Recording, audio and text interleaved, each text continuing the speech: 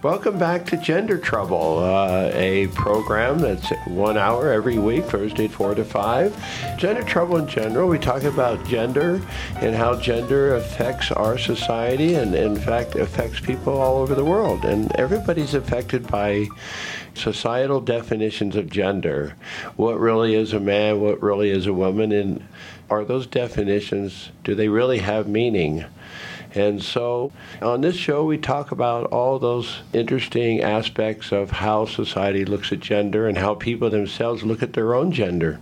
So today we have Reverend Tyler Connoley, and we've been talking about the last 2 weeks, and this is the third and our final week of this series, and we've been talking about gay and lesbians in the Bible, and now we're kind of focusing on transgender people in the Bible and what are transgender people. And so we're talking about eunuchs and are eunuchs transgender people.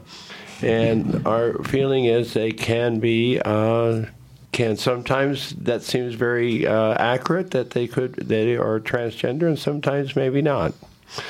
And so before we start, we wanted to talk about terminology, because we're just throwing these terms around, and it just occurred to me that terms like transgender, what does transgender mean?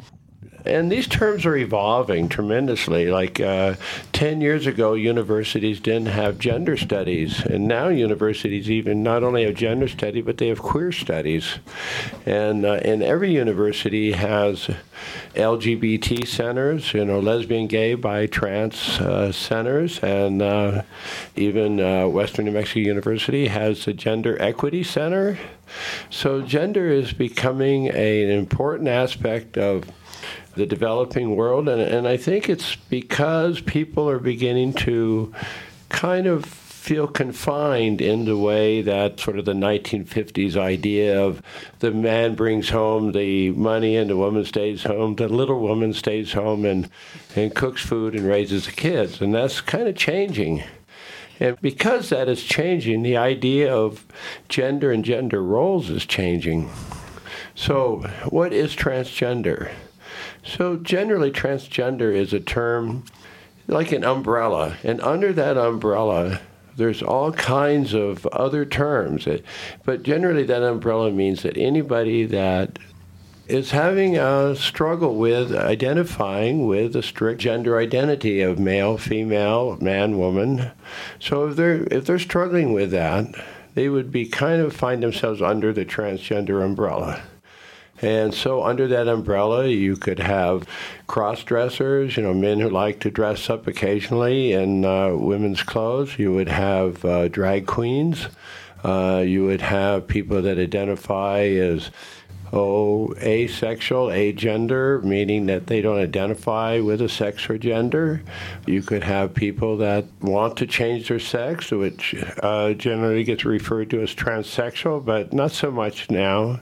And people that generally use the term queer because they just don't quite know where they're at, and they just don't feel they fit anywhere, and they like the word queer. And then there's non-binary people, so it's a very complex umbrella. And a lot of things under it. So you also have masculine women and feminine men.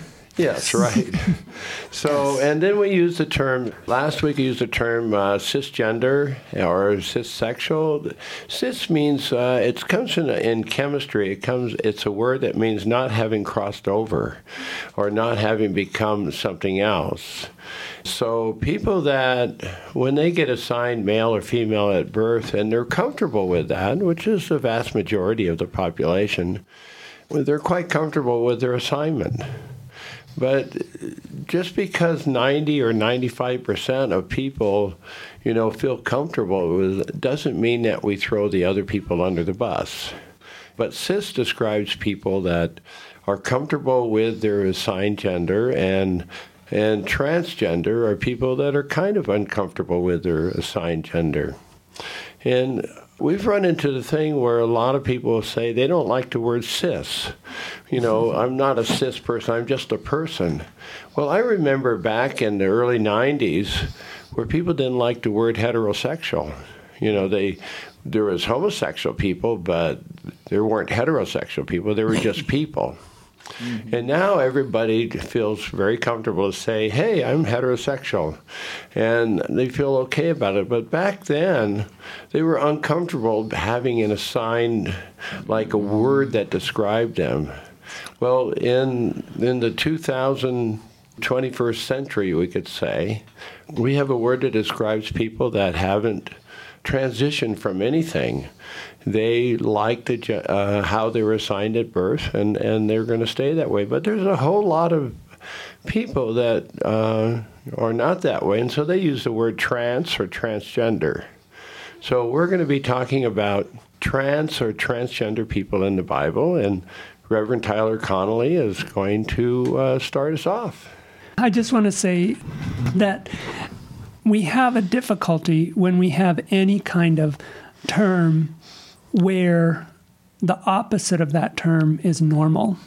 Yes, right. You know, we used to have homosexuals and normal people, transsexuals and normal people. And we know that all of us are people. All of us are normal people. We're just a different kind of normal person. And so we need those. We need the opposite of homosexual is not normal. The opposite of homosexual, or the difference of homosexual, is heterosexual. And someone who is not transsexual or transgender is cisgender. They're both normal. They're within the normal range because obviously we all exist. Yeah, you could say we're a variation. Right. Gay people, and gay is another word for, sort of a blanket word for homosexual, which is, sometimes I say gay and lesbian, but a lot of people would just say gay, referring to both. Right. So gay and trans people are variations of normal. Right. Right. But there are a lot of people use the word deviation, which can be contracted into deviant. But we're actually part of I consider us part of God's planning and a part of the design of human beings, because there's too many. Right. I mean, when you have 5% of the population to maybe 10% of the population that are variations from a strict heterosexual type of identity and roles, then that's far greater than could be anomalous. It's far greater than could be a mutation or maybe a rarity. We're talking about millions of people in the world, and so this is obviously planned into our society, and from my perspective, it's one of the things that makes society interesting, diverse, colorful, creative. Maybe that's why we like the word queer. Yeah. Because the original definition of the word queer is sort of like throwing a monkey wrench into the works.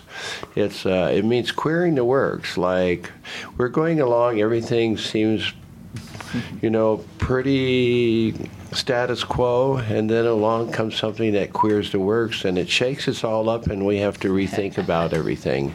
And it makes then life much more creative, much more interesting. So let's talk about eunuchs in the ancient Near East. So just for a quick sort of definition, what exactly is a eunuch?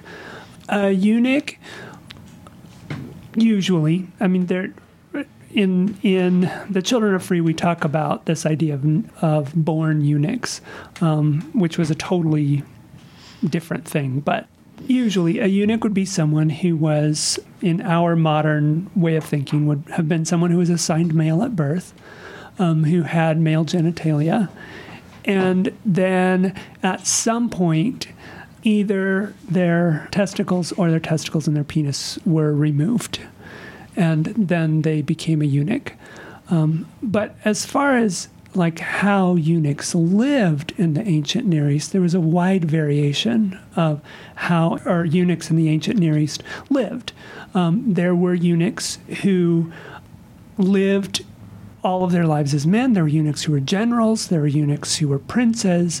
There were also eunuchs who, after their surgery, lived as women for the rest of their lives. There were eunuch priestesses who served in the temple of the goddess Cybele. So there were lots of different ways that that eunuchs lived in the ancient Near East. And so one of the questions is, how genderqueer were they? Well, it depended on the eunuch, depended on the eunuch's particular life. I think that some of the eunuchs in the ancient Near East, certainly the eunuchs who served as priestesses, should rightly be thought of as trans women. They were people who were assigned male at birth. They had a surgical procedure and then lived the rest of their lives as women. And so I think from our modern perspective, we would think of them as trans women. One of the things that I think about is we have kind of an attitude that nobody would want to be a eunuch, and that all the people that were made eunuchs were captured soldiers who were punished by having their testicles cut off, or slaves, because eunuch slaves were much more valuable because it was a procedure that you often didn't survive from in the days before modern medicine. So there's eunuchs that were people that were castrated against their will, right?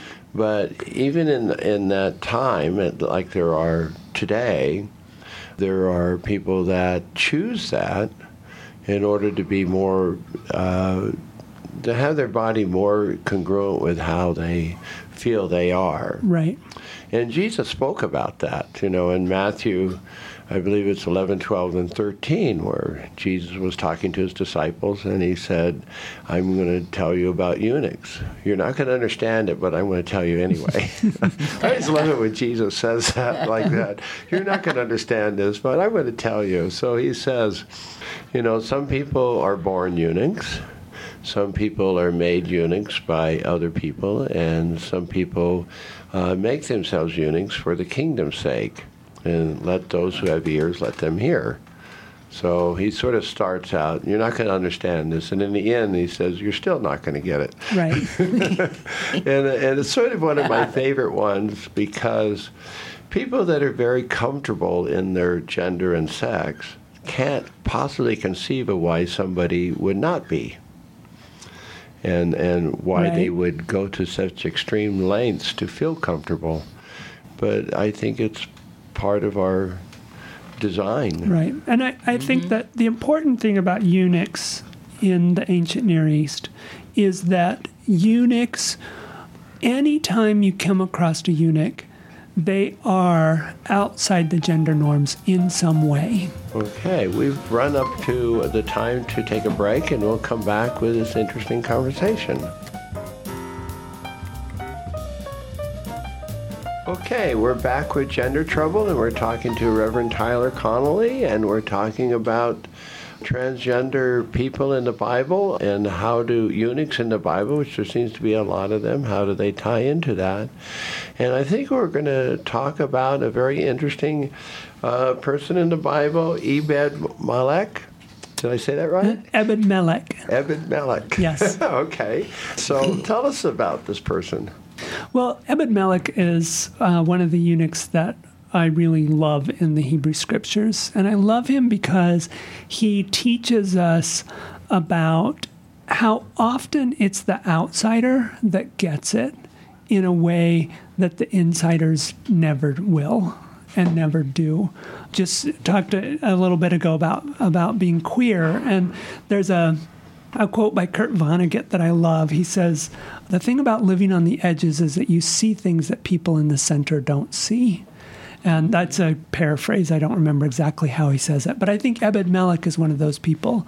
He's a person who lives on the edges. And so he sees things that the people in the center don't see. Kind of like not seeing the forest through the trees. Yeah, yeah. So the story is that Jeremiah has prophesied that the destruction of Jerusalem is coming. And people don't like that. They don't like the prophecies that he's been making. And so the princes come to the king and they say to the king, "You've got to get rid of this Jeremiah guy. He's making trouble." And so the king doesn't want to kill him because he's afraid that he might be a real prophet. And so he throws him in a well and figures, I'll just put him in a well and, he'll probably starve to death, but I won't be the one who killed him. But Ebed-Melech is Ethiopian, last week we talked about how when you read someone who's Ethiopian, it means they're black. Someone from sub-Saharan Africa, not necessarily from Ethiopia, but from sub-Saharan Africa. So he's Ethiopian and he's a eunuch, and he's not a Jew. So by 3 counts, he's an outsider. He's not one of the people. And because of that, I think, he can see Jeremiah in a way that the people who are heteronormative, who are straight, who are, all of those part of the tribe, in all of those ways that they're doing the groupthink kind of thing, they can't see the truth because they're so tied to the groupthink. And he, as an outsider in all of these different ways, can see the truth of Jeremiah. And he's like, this isn't right.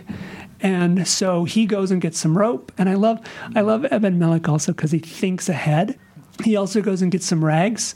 And he throws the rags down in the well, and he throws the rope down in the well. And Jeremiah's like, oh, what are you doing here? And he says, take the rags and put them under your armpits, and then put the rope around you, and then it won't hurt when I drag you out. And he drags him out of the well, and Jeremiah's life is saved. And at the end of his story, Jeremiah blesses him and gives him a special blessing. And in some ways that reminds me, last week we talked about this blessing in Isaiah chapter 56. It kind of reminds me again, it's like a repeat of that blessing, that Ebed-Melech, even though he's not going to have a family that can be blessed because he's a eunuch, that he has this special blessing from God because he was able to see things that other people couldn't. And I think for all of us who live outside the whatever society thinks is normal. We were just talking about that. Yeah. That we often have a perspective that other people don't have, and a perspective that's necessary and that's important and that needs to be heard, and that couldn't be heard if we were part of whatever the mainstream in society is. Right. Well, I think that's been the story of my life. And maybe yours too, where you come into a community and you see it slightly different than everybody else. Yeah. And you find a slightly different niche to be in that community. Yeah. And I think also in that way, this is a great postmodern story. I think that modernism, when I say modernism, I don't mean like what's modern, but a period that started in the 16th century, 17th century, that went up into the late 20th century, early 21st century. And modern philosophy was a response to the scientific age. With the Enlightenment and science, we got this idea that we could know everything.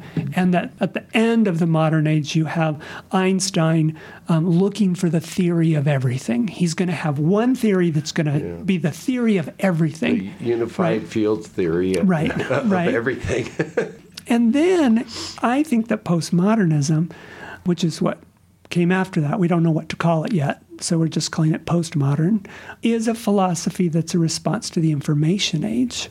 And what happened in the information age is that we got access to all kinds of other stories. And we now realize that, yes, there were these people who thought that like they could know everything and they could have one story and one truth, capital T and capital S. Mm-hmm. But we finally figured out that was just a straight white male story. Right. So now postmodern is like, I consider it like Derrida and the deconstruction of all of the things that we thought were real. Right. And now we realize that there are lots of other stories that are just as important and that have value. And Ebed-Melech is one of those places. It's Jeremiah. It's Jeremiah's book. And it's the story of the king of Jerusalem. And, it's all of these other people's story. But his perspective is important and his perspective matters. And I think that that's one of the things that we're finally remembering again after this long period of modernism, when we had this truth, capital T, is that we're finally realizing that, wait a minute, there's a lot of stories that are important and a lot of perspectives that are important. And Ebed Melech reminds us of that because he was outside the gender norms, he was outside the cultural norms, he was outside the tribal norms. He could see things that other people couldn't. And he was valued by a lot of people, but there's a lot of people who didn't value the eunuchs, and it could be dangerous to be a eunuch. There were still people that would treat them badly, even back then, just like gay people get treated badly now. Right. I think eunuchs were always thought of as being, in every culture where you find them, whether it's the ancient Near East or in ancient China, pre-20th century China, in Europe with the castrati, eunuchs were always thought of as being sort of not really men, but not really women. They were somewhere in between the genders. And so, yeah, that perspective is an important perspective. I want to say something also about eunuchs before we get to another one of the stories. One of the things that in the ancient Near East, we always find eunuchs at thresholds. Eunuchs are at places where one world meets another. So in the harem we have, which is where we often think of eunuchs. We often think of eunuchs as harem guards. In the harem, the eunuchs are standing at the threshold between the men's world and the women's world. They also, though, served at the threshold between the royalty and the regular folk. The eunuchs were the ones who guarded the palace. The eunuchs were also the ones who stood at the threshold between the sacred and the profane. They were the ones the priestesses, the priests in the temples who stood between us and the sacred. And then they also were people who guarded tombs, who stood at that threshold between the living and the dead. And I think that it's because of that unique perspective of being not thought of as quite men and not thought of as quite women, that they were then seen as people who could stand in these important threshold places. It's like being apolitical. Yeah. If we want somebody to kind of look at this fairly, we better have people be apolitical. Or finding a jury member that has no interest in the outcome. Right. So I'm a feminine man. I'm cisgender, but I have some feminine characteristics. I often get misgendered on the phone. I almost never get called sir on the phone. And right before I came in the studio today, I was on the street and I had somebody in person who called me ma'am. And I think that being in that sort of genderqueer space gives me a perspective on the ways that men and women are treated in our society that other people who don't have that genderqueer experience don't have. Right. You know, I can tell you that if I'm on the phone with tech support and they think I'm a woman, I will be on the phone much longer than if I'm on the phone with tech support and they think I'm a man. Well, I certainly went through it. I mean, when I lived most of my life as a guy, and now for the last 10 years I've been living as a woman, I found that I don't get listened to. I can stand in a group of people and nobody wants to hear anything I have to say. So my perspective is not only realizing that women are actually second-class citizens in many ways, but I also understand and have a compassion for what drives men to be who they are and why they have to be that way to assert themselves. But it also helps me understand why women in general, a lot of women will just sort of let them do that because it's how they're asserting themselves as men is not that important. You do get a different perspective.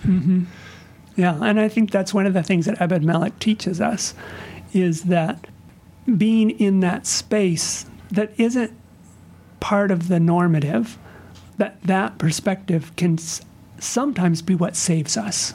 Right. I think it's so. And on that note, we're going to stop here for a break, and we'll be back shortly.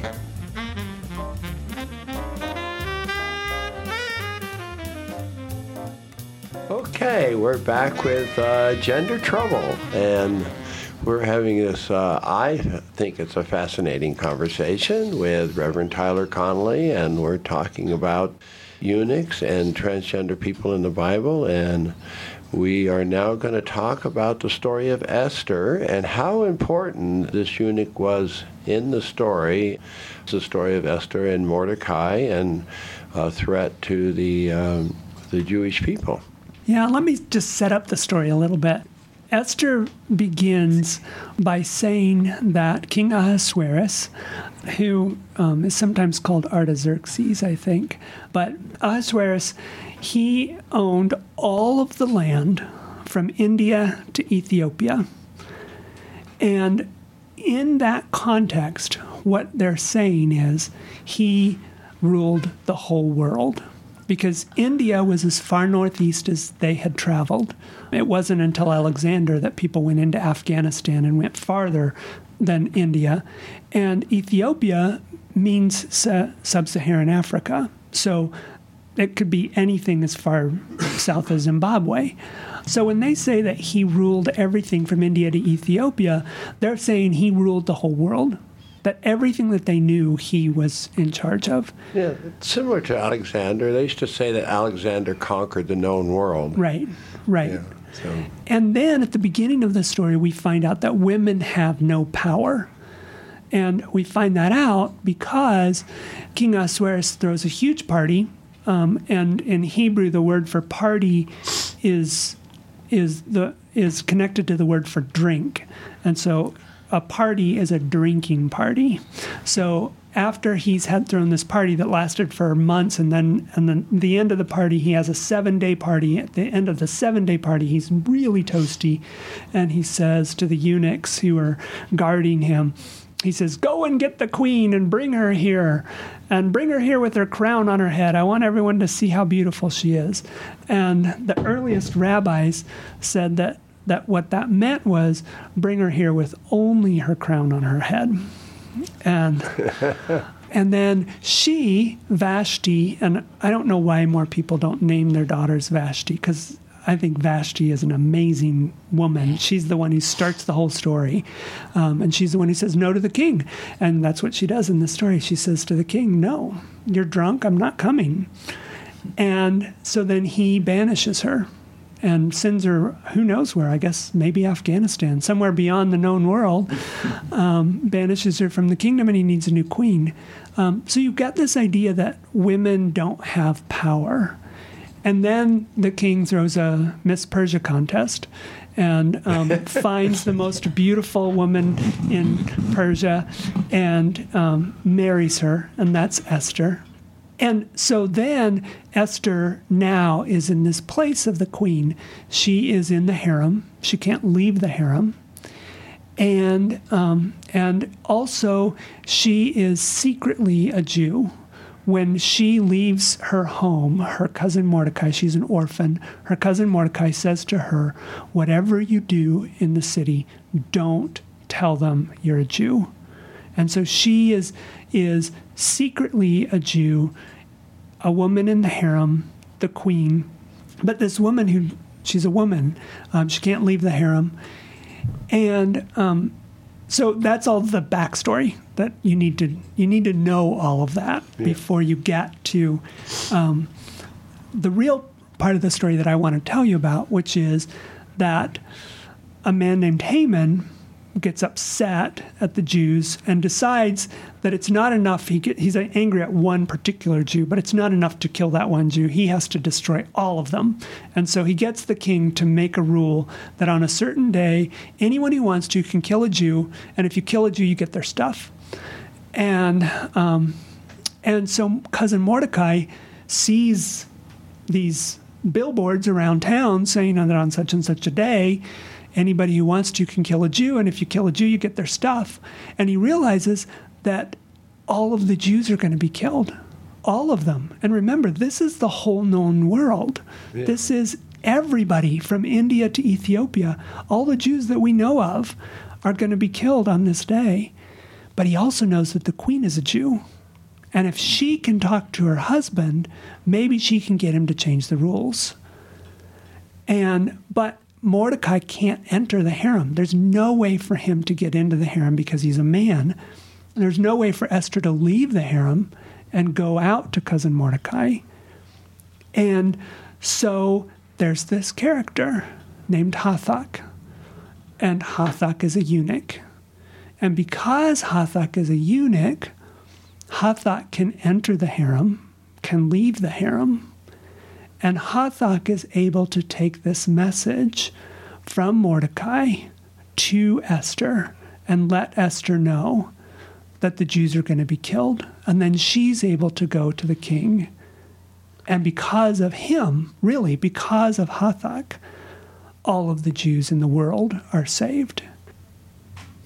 So I think this is an amazing story of what I believe should rightly be thought of as a transgender hero. That without this person who was genderqueer, all of the Jews would have been killed. Like, there was no one else who could take that message. So, this genderqueer person was needed by God to be able to take that message from Mordecai to Esther and save the Jewish people. Yeah, I really like the story, and I know that you took some poetic license, I guess, when you made your story based on Jeremiah, but it sort of brought it home to me that how isolated the queen was and the harem women, because they had no idea what was going on, and they just simply heard that Esther's uncle, I guess, was our cousin Mordecai, was carrying on at the gate, wearing sackcloth and ashes and moaning and so on. So somebody told her that this was going on, and she was able to send Hathach. Yes. To get the information, and only Hathach could do it. And the other thing that you made in the story was that it was precarious for Hathach to cross through the town square, because as a feminine man, I put man in quotes, crossing the town square like that, well, even a single woman crossing the town square might have been difficult. So because a feminine person is vulnerable in a male-dominated society, and she had to go right through all the people and everything, and in order to speak to Mordecai, and she had to do it twice, I believe. So it was a sign of bravery to do that. So yeah, and in the story of Esther, Mordecai says to Esther, "Who knows, but that you were brought to royal privilege for such a time as this." What we forget is that the person who actually says that, out of whose mouth Esther hears that, is the person of Hathach the eunuch. She didn't hear that from Mordecai. The voice that said that was Hathach. Right. And I think for many of us who, for whatever reason, are genderqueer, maybe we're gay, lesbian, bisexual, transgender, agender, in some way outside the gender norms, I think that is also a message to us. Perhaps you were made the way that you are because you're the one who's needed for just a time like this. Your story, whatever your story was, and I think about Esther, or I think about Hathach. We don't know what Hathach's story was. We don't know if Hathach chose to become a eunuch, whether Hathach was forced to be a eunuch. with Esther, she was an orphan.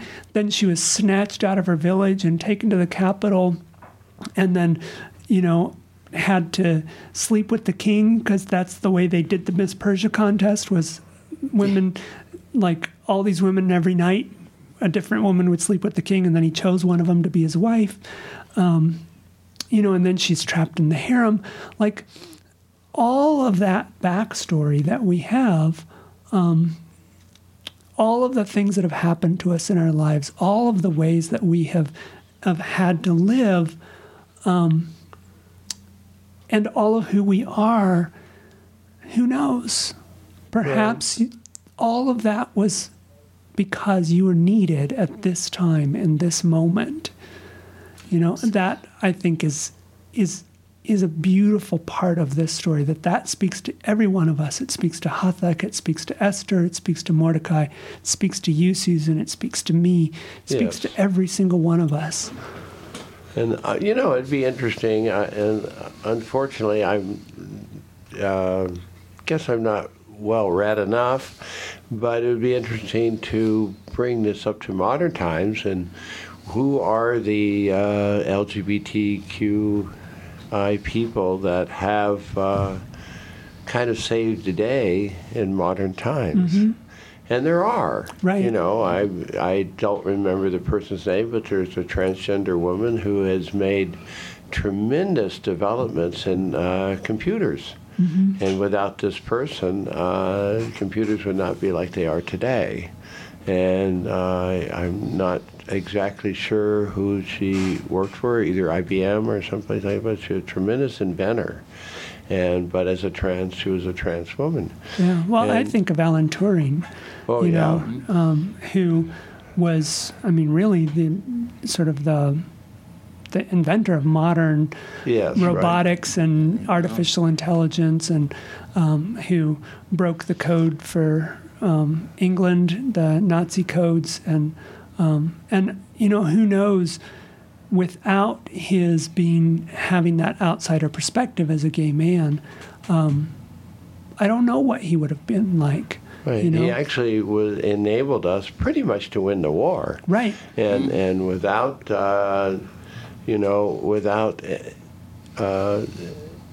without him, it would have been completely different. And here's the thing that really is sad, and I forget the name of the movie that it was. They made a movie about him. Mm-hmm. And he was persecuted and driven to suicide. Right. He was so despised and hated and ridiculed and so on. And yet, his design for code cracking is what enabled us to finally be able to turn the tides in the war. Right. World War II. Right. And so it's very kind of, but that's sadness sort of goes along with being LGBTQ in a lot of ways. I think we're getting close to having a break, and so we'll just take the break here, and we'll be back. This is Gender Trouble, and we're back, and we're talking with Reverend Tyler Connoley. And we've been talking about people in the Bible that can be considered not only eunuchs, but transgender.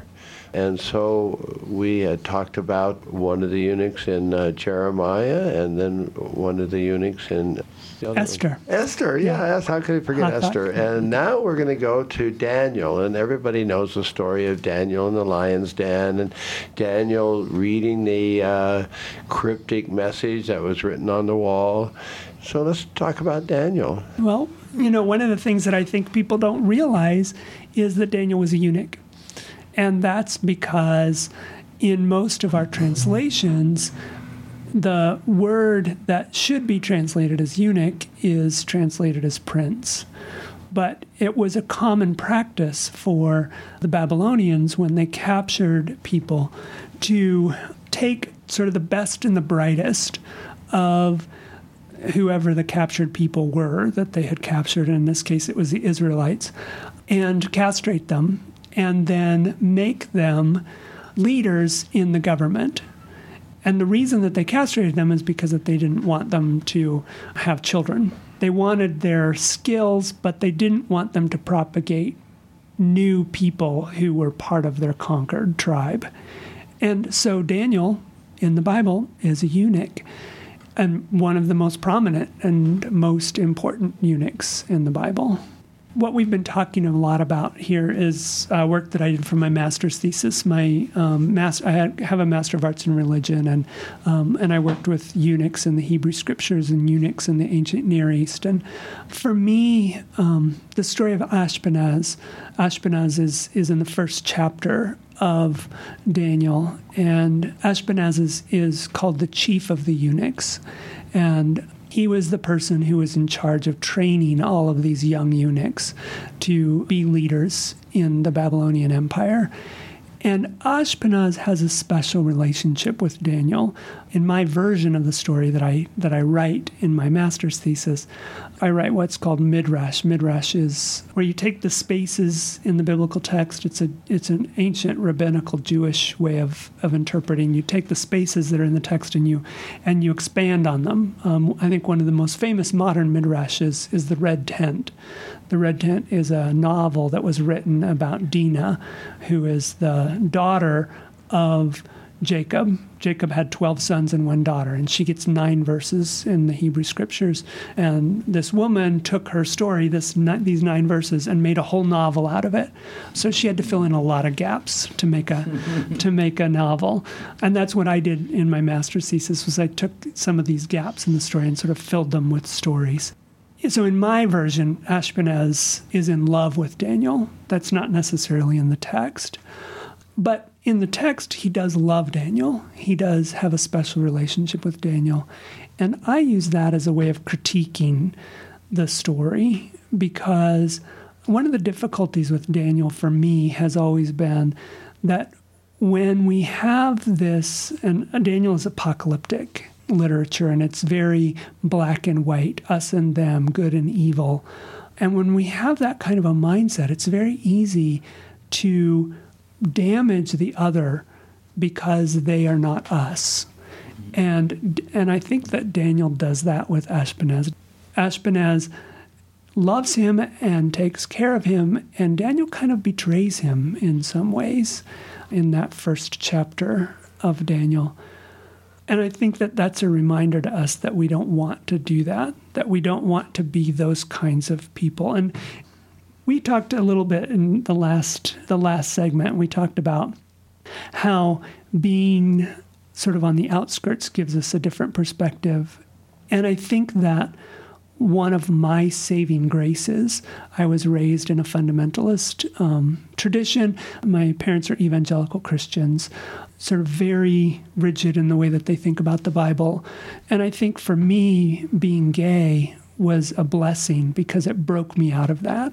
It gave me a perspective. And so it has allowed me to think about the Bible in different ways and to realize that the rigid ways that I was raised to think about the Bible maybe weren't the best.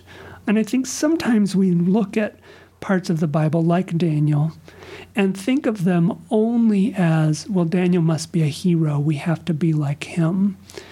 And don't read the text with our own perspective and our own stories and allow ourselves to critique the text. And that's one of the things that I do with Daniel, is that I think that in some ways Daniel isn't somebody that I want to emulate, and in particular in the way that he treated Ashpenaz in the first chapter of Daniel. Well, isn't that the reason why we have Jesus, who tried to correct the otherness? In the Old Testament, there's a lot of othering other people.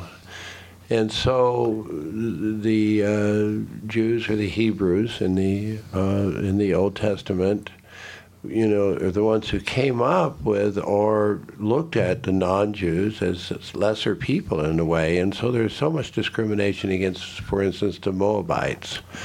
And Jesus came along, and of course Ruth was a Moabite. Right, yeah, right. But also the lady at the well, who talks about how Jesus, and the lady at the well was a Moabite, right? She was a Samaritan. That's right. Yes, she's a Samaritan, which were also Samaritan. discriminated against. Yes. And there's the story about the Good Samaritan, but Right. people discriminated against the Samaritans. Yeah. I think we have to be careful because, we Christians have also done a lot of really terrible things. And there is, Daniel is an apocalyptic story, and it has this very much, black and white, us and them. God is going to destroy the evildoers in the end.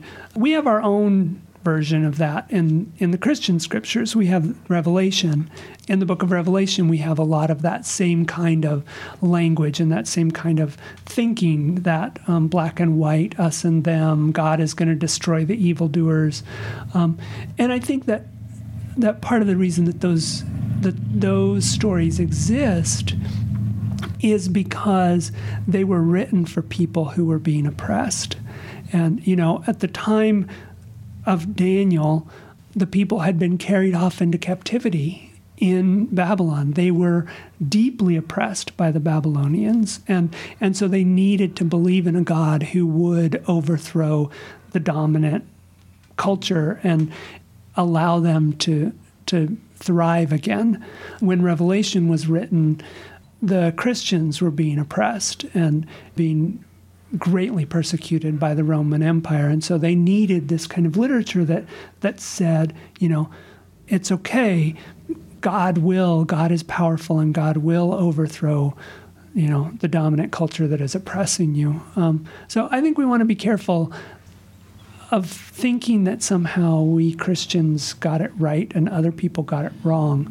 Yeah, I wasn't kind of going there. Okay. I was sort of going where Jesus, who, if you the words that Jesus said, actually spoke kind of the opposite of that, though, where maybe the other, writers in the New Testament were more divisive. Mm-hmm. But Jesus, the one who recognized all people, was trying to not other people that were not Christians or not Jews or not. That's the kind of where I was going. Yeah. One of the things that I love about the Bible, I heard somebody the other day, he said, I think it was John Dominic Crossan, he said, the Bible is a library disguised as a book. Well, there are 66 books. Right. And I heard someone else who said that if we're going to be, and I can't remember who said this, but she said, if we're going to be biblically oriented Christians, then we have to be people who accept multiple points of view.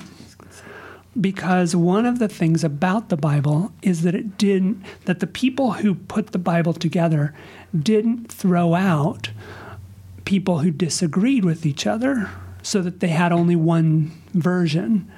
And they allowed all of these voices that disagree with each other in the way that you're saying, Jesus disagrees with some of the earlier things that were said, and some of the later things that were said, honestly, but that were included in the Bible.